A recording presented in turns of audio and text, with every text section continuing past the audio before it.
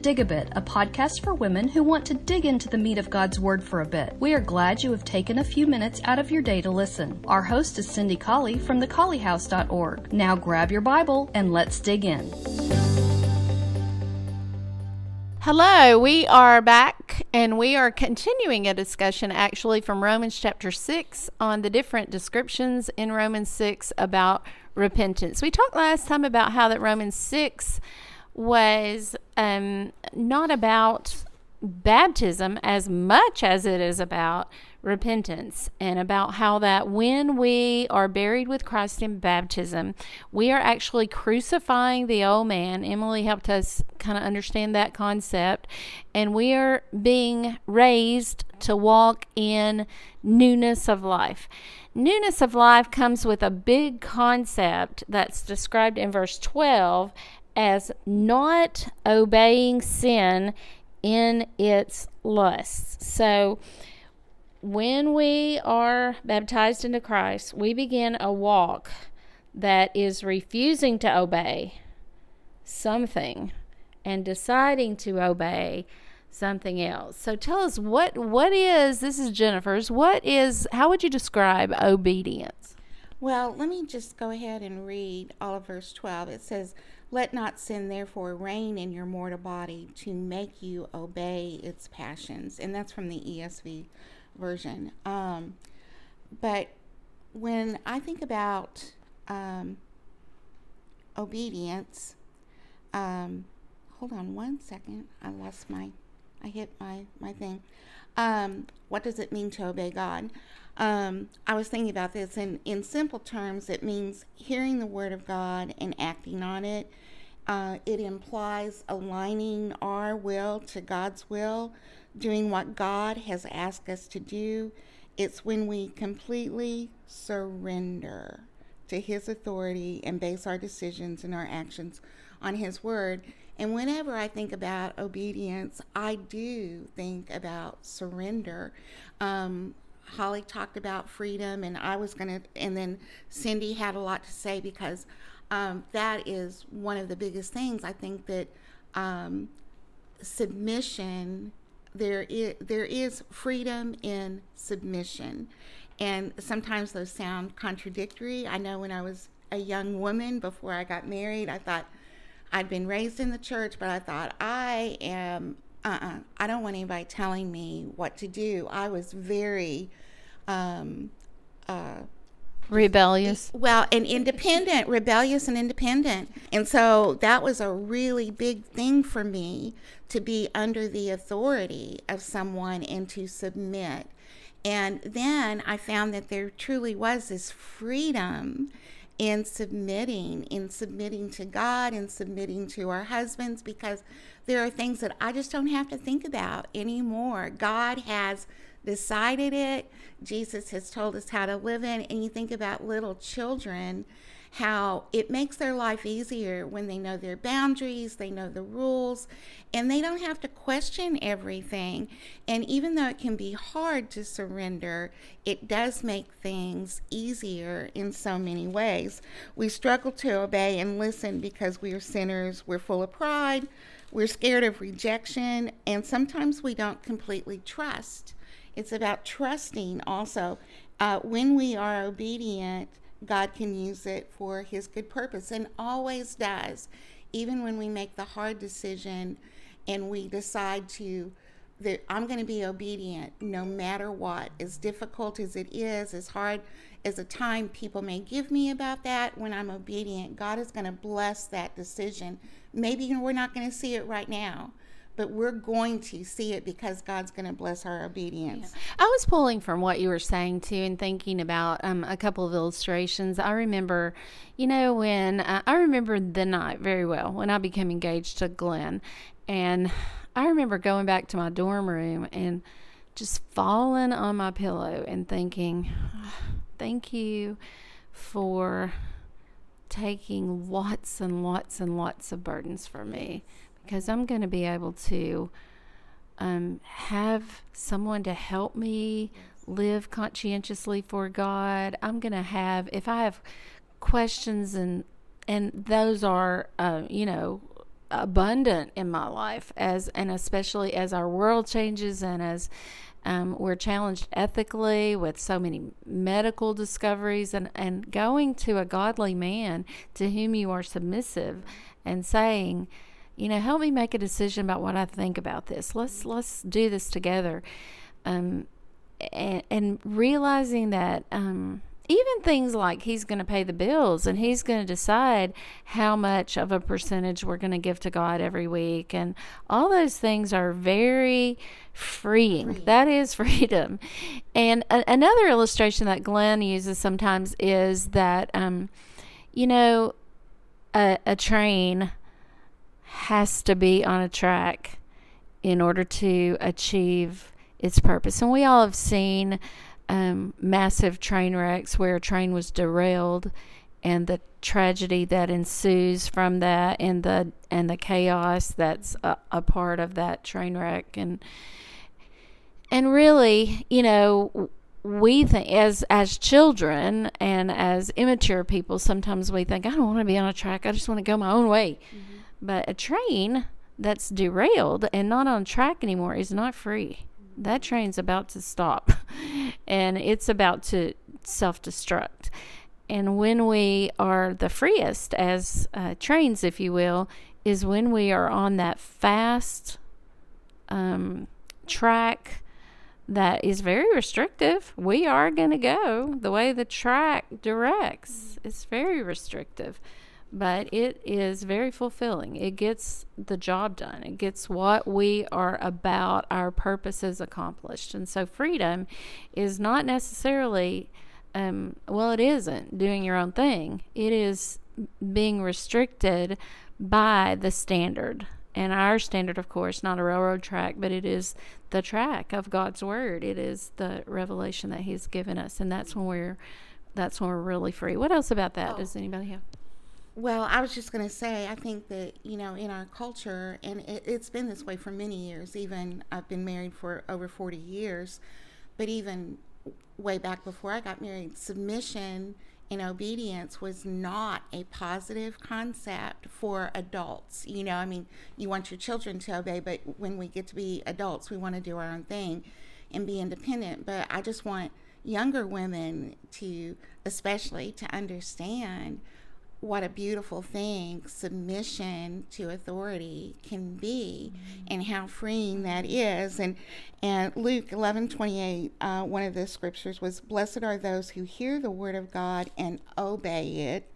And I think we can say submit to it. 2 Corinthians 10:5, "We demolish arguments and every pretension that sets itself up against the knowledge of God, and we take captive every thought to make it obedient to Christ." And Jesus says in John 14:21, "Whoever has my commandments and keeps them, it is he that loves me, and he that loves me shall be loved of my Father, and manifest myself to him." And what a beautiful thought to think that when we are obedient, we are showing love. We're showing love in our marriage. When we submit to authority, we're showing love to our children when we teach them to obey us. And we're loving God in all of that when we are obedient to Him. Mm-hmm. I think it's real important also for us to remember that sometimes it's not huge decisions of non-submission. Sometimes I've been amazed in my personal life, and I think that, all Christians who have striven to be faithful would say this. Sometimes we think, this is not a big deal. No one, this will, there's no bad consequences to this little thing I'm doing, this little decision, this little, deceit, or no one, this is not going to be consequential. I've been amazed at the truth of the passage. Be sure your sins will find you out. Yes. Because sometimes little compromises that you make will end up, in God's big scheme of things, coming back to haunt you in ways that you would not believe. It may be in the question of one of your children one day, or it may be in an ethical choice that you have to make, and somebody you're trying to convert says, have you not ever done this? Or it may be just that someone that you never thought would find out about that finds out about it, loses confidence in you. When we compromise, we tend to minimize the consequences of sin, and they are 1,000 times worse than the sinner expects them to be sometimes. Sometimes it's just unbelievable the way that that in submission comes back to haunt us. And we don't want to say sometimes that someone else's way is better, and sometimes we don't want to say that God's way is better, but it is even better in all the details. Someone said one time to me that I think this was an Appalachian Trail hiker, was asked what was the most difficult thing about hiking all those, I think it's like all the way across the country. What's the most difficult thing about that? And you're thinking, okay, well, it was Colorado, or it was Oregon in the winter, or it was, you're going to think something like that. And this person's answer was the sand in my shoes. Well, it's that little stuff that turns into big stuff and blisters on your feet that make it, the challenges of Colorado, hard. It's the little compromises that we make that sometimes can turn into huge punishment. I don't want to say punishment necessarily, but consequences of disobedience and a lack of surrendering of the will. What other thing do you have? Okay, Ollie. I think you touched on this, but John 14:15 says, if you love me, keep my commandments. And, it's so few words, and it just seems so easy, but that's really how easy it is. That's really what it comes down to, is that if we love him, we're going to keep his commandments. And that means every single one of them. That doesn't mean we say, well, that doesn't matter, like you said earlier. I think it's just so simple. It's just so simple. At the base of it, obedience is so simple. Well, I was thinking about the idea of obedience when we talked about obeying God, and we surrender our will. So that means if we're obeying our lust, we're surrendering our will to Satan. So that's a scary thought, and that's that's the thought that's in the passage. Right. You're not gonna to surrender your will, to give your submission to those lusts of the flesh, and that's not necessarily sexual lust, but any thing that draws us away from the Creator and the desires that we have to be of this world. Right. And Paul even says here at the end of the chapter, with the, if we're going to choose to obey Satan, there's no fruit in that at all. It bears nothing but death. He says what fruit did you have in the things that you are now ashamed of? Nothing, because it's death. And so it's easy to give in to the lust. It's something, I was thinking earlier, the freedom is something we kind of have to fight for. Once we've tasted that freedom, I think that it calls us back. We want that freedom, but it's so easy sometimes to give in to the flesh.